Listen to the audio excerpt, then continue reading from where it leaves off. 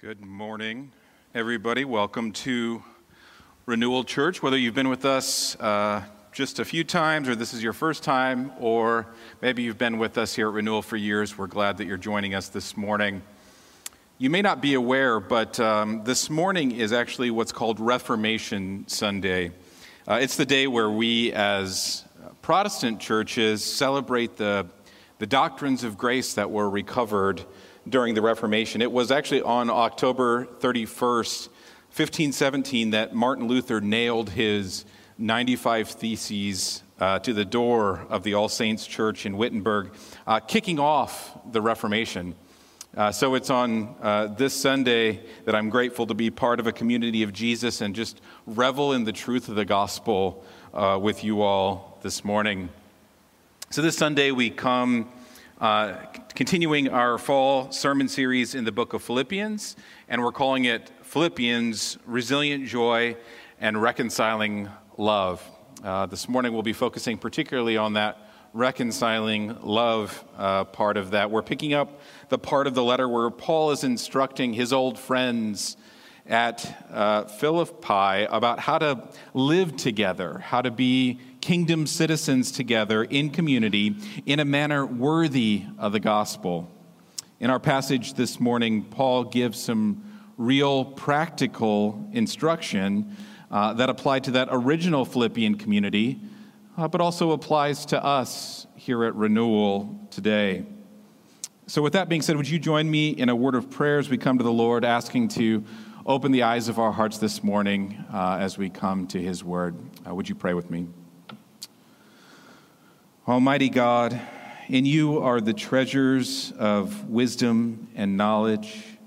Open up our eyes that we may see the wonders of your word this morning, and give us grace that we may clearly understand and freely choose the way of your wisdom and peace and wholeness.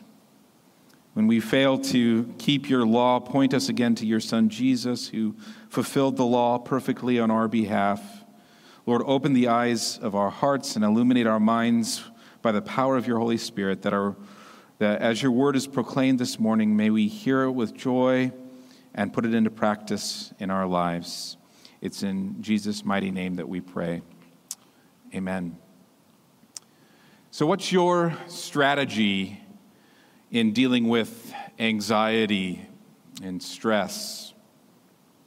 Every era in your life, whether you're a child or you're a teenager or you're an adult, each of those different eras in your life, there is a certain amount of stress and anxiety, different problems, different issues. But as you grow older, part of growing up, you begin to realize that adulting is realizing that the stuff that you have to worry about in life only increases as you get older. There's more and more responsibilities, more and more stressors, and more things that can give you anxiety.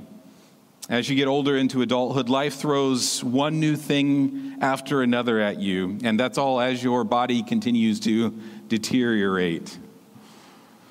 And so inevitably, this new responsibilities and stress will cause anxiety. There can be so much responsibility that can at times just feel overwhelming. And it's in this overwhelmingness of it all that we typically aren't very good about asking for help. We're not very good about asking our friends for help, our neighbors for help, our family for help, and we're certainly not very good at asking God for help. I'll be honest with you, there are seasons in my life where I hate to pray. I hate to pray in private. I hate to pray in public. I hate to pray in meetings. I hate to pray as the token prayer before meals. There are just seasons where I don't feel like talking to God. I don't feel like asking for help. I like the idea of being self-sufficient. I'm pretty sure a pastor isn't supposed to say that, but that's where I am. There's an old story that illustrates this for me. Here's the scene. There's a father and a son, and the father is lovingly watching over his son play in the sandbox. And he's seeing his son play, and the son finds a large, heavy rock, and the son's still fairly young and hasn't grown strong yet. And the son wants to take the rock and lift it out of the sandbox. So he tries with all his might to lift it, but he can't lift it. So he instead tries another strategy, and he rolls it over to the side of the sandbox, trying to leverage it against the side. And he can't lift it out that way either. And the son gives up, frustrated in getting the rock out of the sandbox. And the father, seeing all this, walks over to the son and asks, "What's wrong, son? Can't you lift the rock out?" The dad asks. "No, Dad," the boy said, I can't do it." And the dad asks, "Have you used all the strength that's available to you?" "Yes, Daddy, it's just too heavy." "No, you haven't," the father said. "You haven't asked me to help you." Thankfully, this morning, in Paul's urging to his friends in Philippi, we have some very practical teachings on how we can deal with our broken relationships, our anxieties and fears, and our perpetual feelings towards prayerlessness, our penchant towards prayerlessness. We'll start with Paul encouraging two people who weren't getting along to agree in the Lord. And then we'll hear Paul teach about how to avoid being anxious in life. And then we'll finish up on what we should be putting our minds to. So in short, Paul tells Christians how to agree, rejoice, pray, think, and practice. We'll start this morning with Paul's admonition to agree in the Lord. This is in verses 2 and 3. It's the case of two women in the church at Philippi who are having a hard time getting along. Paul takes the unusual step to publicly name the two women as Euodia and Syntyche. He encourages them to agree in the Lord. More literally, he says, be of the same mind with one another. Such agreement doesn't mean necessarily uniformity, but rather a willingness to set aside personal agendas for the greater good and uniting around the gospel of Jesus so that the gospel and the kingdom of God can progress in the world. Paul, of course, has already written in this letter to not look after your own interests, but to look after the interests of others, to set aside personal agendas and willingness to sacrifice for others. And now he wants these two people, these two women who he's labored alongside with, to do this very thing, to start being like Jesus by putting down their own desires for the sake of another. The conflict was especially distressing to Paul because, again, he knew these women very intimately. He worked alongside them in the gospel. He wants to see them come together for the sake of the kingdom of God. And when he hears that they're not getting along, it's troubling. And one of Paul's strategies here in this letter to address the conflict between the two women is to call for help from someone who's on the ground at the church. Of course, Paul was under house arrest, so he couldn't be there in person. He needed someone there to be able to step in and help. And the person he calls on is a person he calls the true companion. Apparently, this was some kind of nickname that Paul had for somebody there at the church at Philippi. But regardless, everybody knew who Paul meant when he said, hey, you, true companion, come alongside these two women and help them to resolve this conflict that's happening. When conflict arises in the church, it's imperative for others to get involved. In the body of Christ, we need each other, and we are also responsible for one another. Generally speaking, in the church, we can be tempted in one of two different directions. On one hand, we may be tempted to be busybodies and to stick our noses in places where it doesn't belong. On the other hand, we might be more tempted to avoid situations that are difficult and tension-filled when we actually should be intervening, when we should be sticking our nose in. I'm fairly new here at Renewal, but my instinct is that we as a church community generally, not everybody, but generally are probably more likely to avoid confrontational situations rather than be busybodies who are overly judgmental about things that don't matter. Culturally, I think that social media has made us confrontational and mean online, but in person, often our first instinct is actually to avoid confrontation. We don't know how to do confrontation well anymore. If you've grown up in Philadelphia, though, your whole life, you may be a little bit more prone to confrontation. We, as Philadelphians, culturally, are probably a little bit more aggressive in our confrontation. Me, at my worst, I tend to be the avoider, the one who tries to avoid the confrontation. But we should have enough gospel security to be able to jump into messy relational conflicts in the church. Sometimes it's a pastor or an elder. Sometimes it could be a community group leader or just a friend in the church. The point is that we need each other when it comes to conflict in the church. We need trusted third parties to come alongside those who are having a hard time getting along. Paul reminds those involved that our names, those of us who are Christians, are written in the book of life. And it's full of people who have been reconciled to God because of Jesus' death on the cross. So, therefore, because we are all have our names written in the Lamb's book of life, we should be able to be reconciled to one another.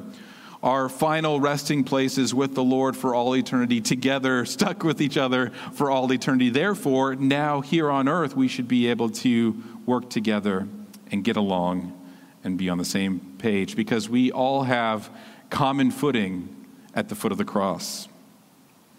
A tangible outcome of being citizens of the kingdom of heaven is that we pursue reconciliation with one another when conflict arises in the body. We should be able to hug it out in the Lord. This isn't always quick. It's not always easy because the gospel brings together all kinds of people. People from different kinds of backgrounds and cultures and political persuasions. And the church is beautiful like that. It's supposed to be that way. But oftentimes, because people are people and we're sinful and we're different from one another, there's going to be infighting. There's going to be disagreement. I even think about the 12 disciples that Jesus gathered around himself. Among the 12 were Matthew, a tax collector, and also Simon the zealot. Matthew, as a tax collector, would have been a Roman sympathizer, would have been a Jewish man who worked in collaboration with imperial Rome as the empire. Simon, on the other hand, Simon the Zealot, wanted to violently bring about the end of Roman oppression. He wanted to overthrow the government, not work alongside them. Somehow, Jesus brought these two men together from vastly different political persuasions under the same roof, so to speak. They were to be diverse, but yet not divided, and that takes a tremendous amount of love. This bringing together of Simon and Matthew as part of the 12 would be something like taking the most far-right political person that you know today and the most far-left political person that you know today and having them live together, sleep along beside each other, and work together for the kingdom of God for 3 years. When the church most looks and smells like Jesus is when she has people who are very different from each other, who shouldn't be able to get along, but are able to agree in the Lord. Very different people able to work together for the furthering of his kingdom. So part of our being citizen kingdom people is agreeing together to work together for the promotion and spread of the gospel, for the spread of the kingdom. Next, Paul moves on to something that we can all identify with in these crazy COVID times, and that's how to not be anxious. In verses 4 through 7, we have a series of staccato commands from Paul, continuing this theme of how do we live together as kingdom citizens. And we'll specifically focus on his command in verse 6. Look again with me, if you have your Bibles, at verse 6. Do not be anxious about anything, but in everything by prayer and supplication with thanksgiving, let your requests be made known to God.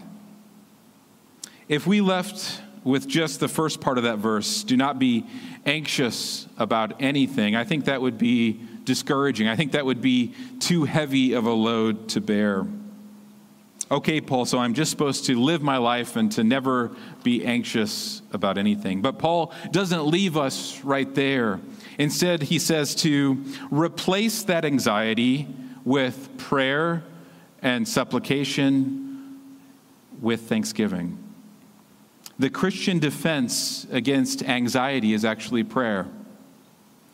The kind of prayer that both asks God for help, that supplication, and also is thankful for the things that God has given us.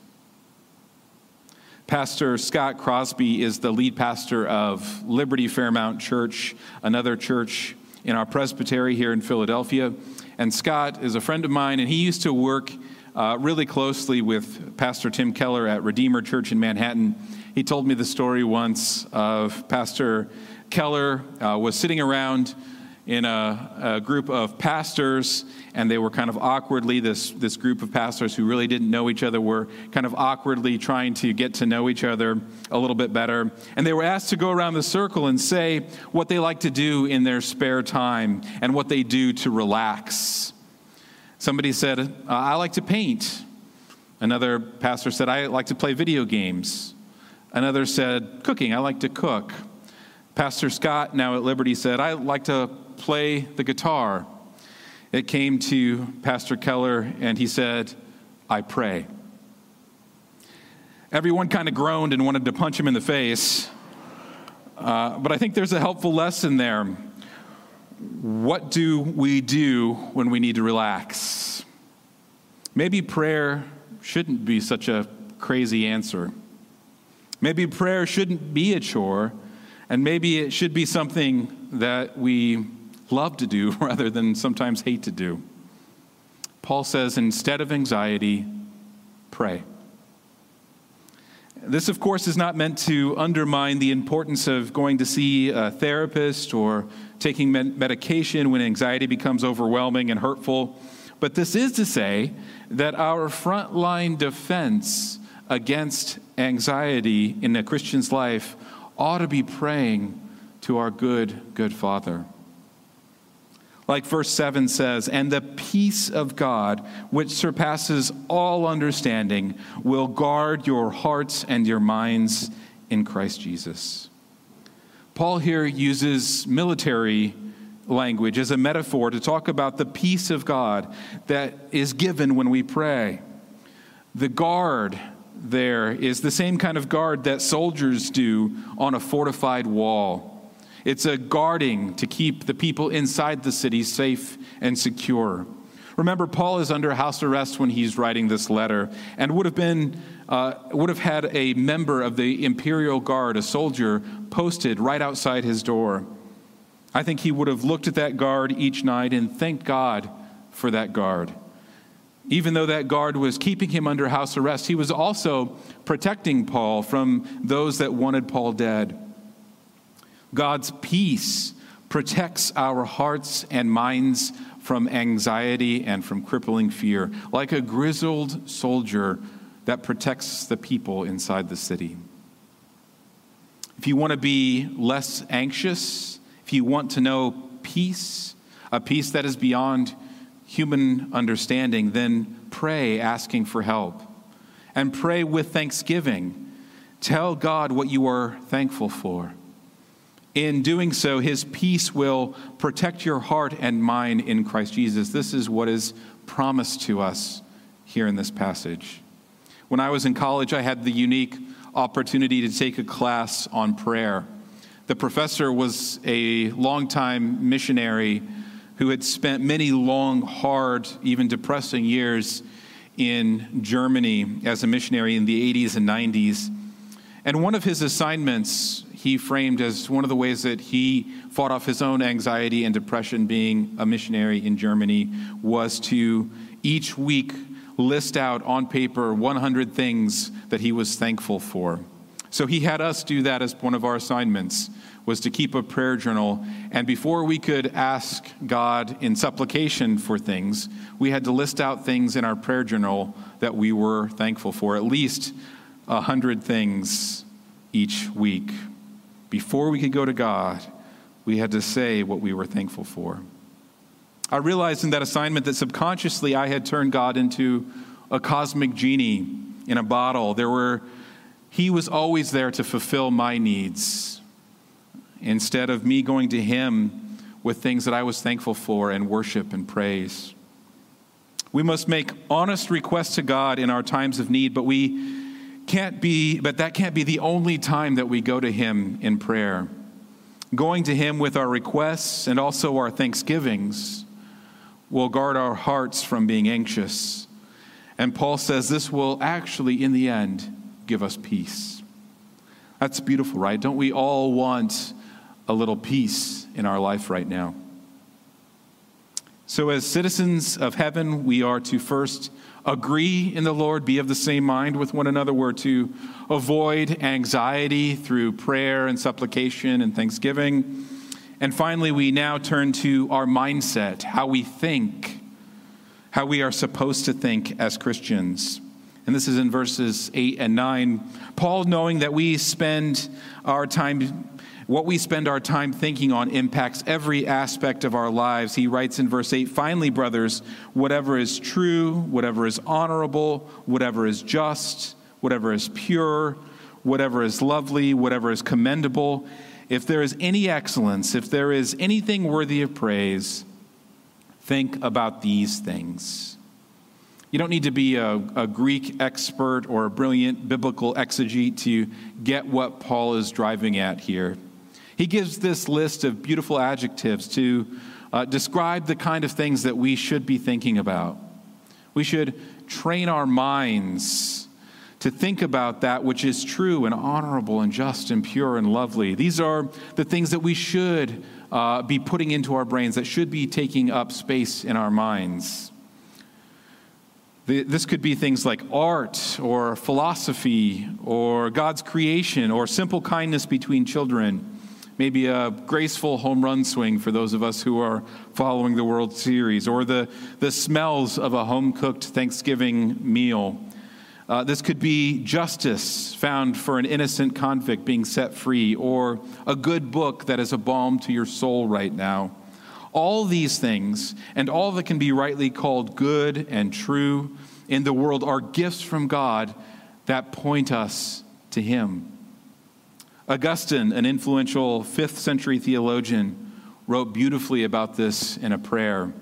He prayed, "It's not physical beauty, nor temporal glory, nor the brightness of light so dear to earthly eyes, nor the sweet melodies of all kinds of songs, nor the gentle odor of flowers or ointments of perfume, nor manna nor honey, nor limbs welcoming the embrace of the flesh. It is not these things I love when I love my God. Yet there is a light I love, and a food, and a kind of embrace when I love my God. A light, voice, odor, food, embrace of my innerness, where my soul is floodlit by light which space cannot contain, where there is sound that time cannot cease, where there is perfume which no breeze disperses, where there is taste for food no amount of eating can satisfy, where there is a bond of union that no amount of my stomach being full can part. That is what I love when I love my God." In that beautiful prayer, Augustine is saying that we don't love beautiful things for them themselves. We love them because they point our hearts to God. There are truly lovely things in this life that are worth spending our time and our affections on. When our loves are rightly ordered, when we see all the beauty of creation around us through the rising sun of Jesus Christ, we can appreciate and meditate on all these good things around us because they point us to him. We have only so many minutes on this earth as people. The average person has about 40 million minutes of life. Why spend any of those minutes in thought about evil or ugly or selfish things? Why harbor evil thoughts towards your former friend or estranged family member? Why spend any of those minutes on lustful indulgences or mindless distractions or ugly feuds?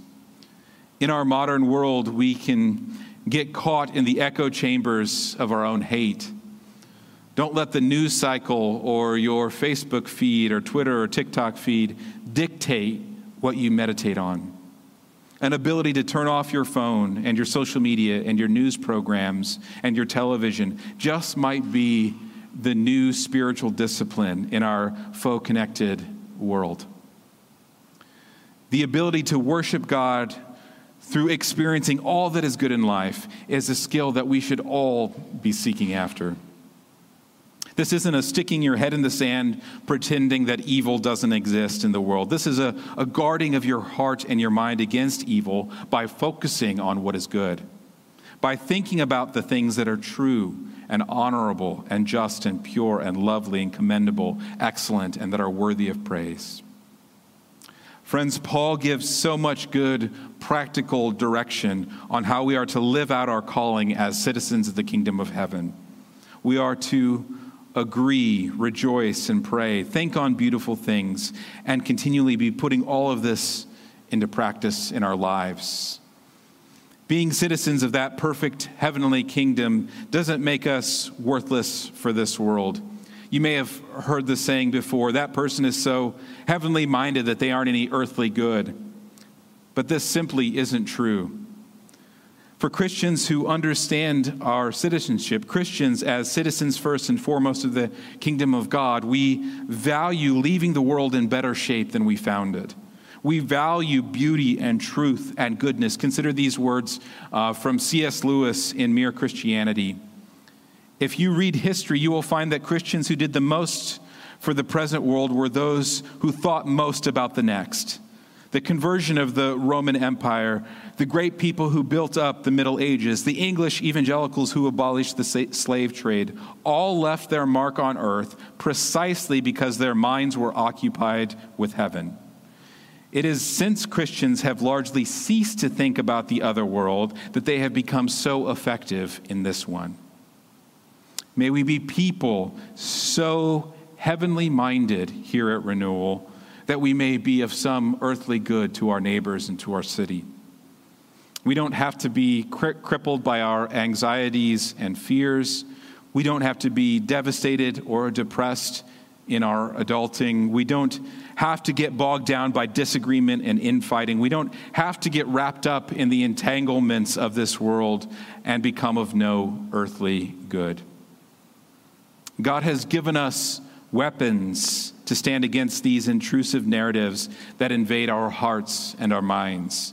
We can agree, rejoice, pray, think, and practice our faith so that the God of peace will truly be with us. We can see and experience gospel transformation and renewal in our neighborhoods and our workplaces, amongst our friends and family, because Jesus has changed us from the inside out.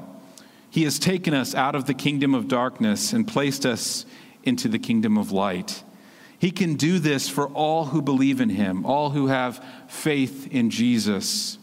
Friends, let us be people who are citizens of the kingdom of heaven, and as a result have an uncommon unity with one another, and are people who pray like crazy, people who are thankful for what God has done in our lives, and may we be people who set our minds on all that is good and beautiful around us. In the name of the Father, and the Son, and the Holy Spirit. It's our tradition here at Renewal to take a few quiet moments at the end of this sermon to pray and reflect. So as the worship team comes back forward, I invite you to bow your heads and just to take a few moments and to pray along with me these thoughts. I want you to ask yourself, are there people in your life that you know you need to patch things up with? Are there ways that you know that you're not currently living as a citizen of the kingdom of heaven, that you're trying to live as a citizen of your own kingdom? Talk to God about those ways, about those people that you need to reconcile with.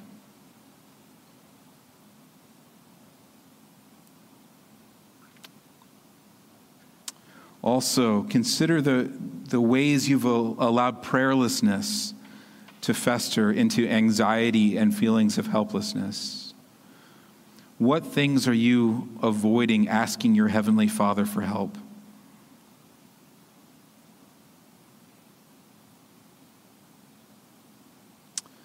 In what ways have you allowed your mind to focus on ugly things?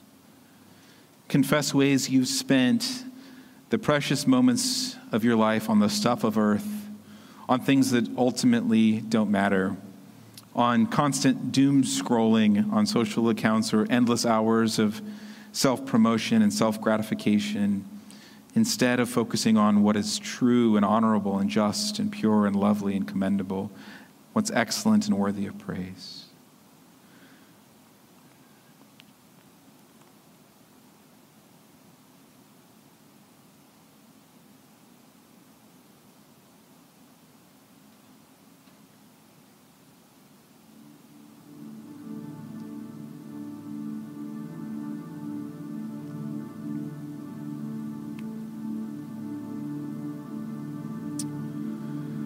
Our Father, help us to be people who are citizens of the kingdom of heaven. Lord, help us to leave our anxieties and our fears with you, to come to you, our good Father, at all times with prayers and supplications and thanksgivings. May we set our minds and our hearts on things above. Lord, help us to be empowered by your Spirit to serve as your presence in the neighborhoods where we live. Help us to truly believe that you have the power and authority to take us and others out of the kingdom of darkness and bring us into the kingdom of light as your citizen kingdom. Lord Jesus, thank you for dying in our place, living the life that we could not live, and dying in sacrifice that we could not provide for ourselves. We worship you and bless your name, the Alpha and Omega, the beginning and the end, the author and finisher of our faith, you who deserve all praise and glory and majesty now and forever. It's in your precious name that we pray.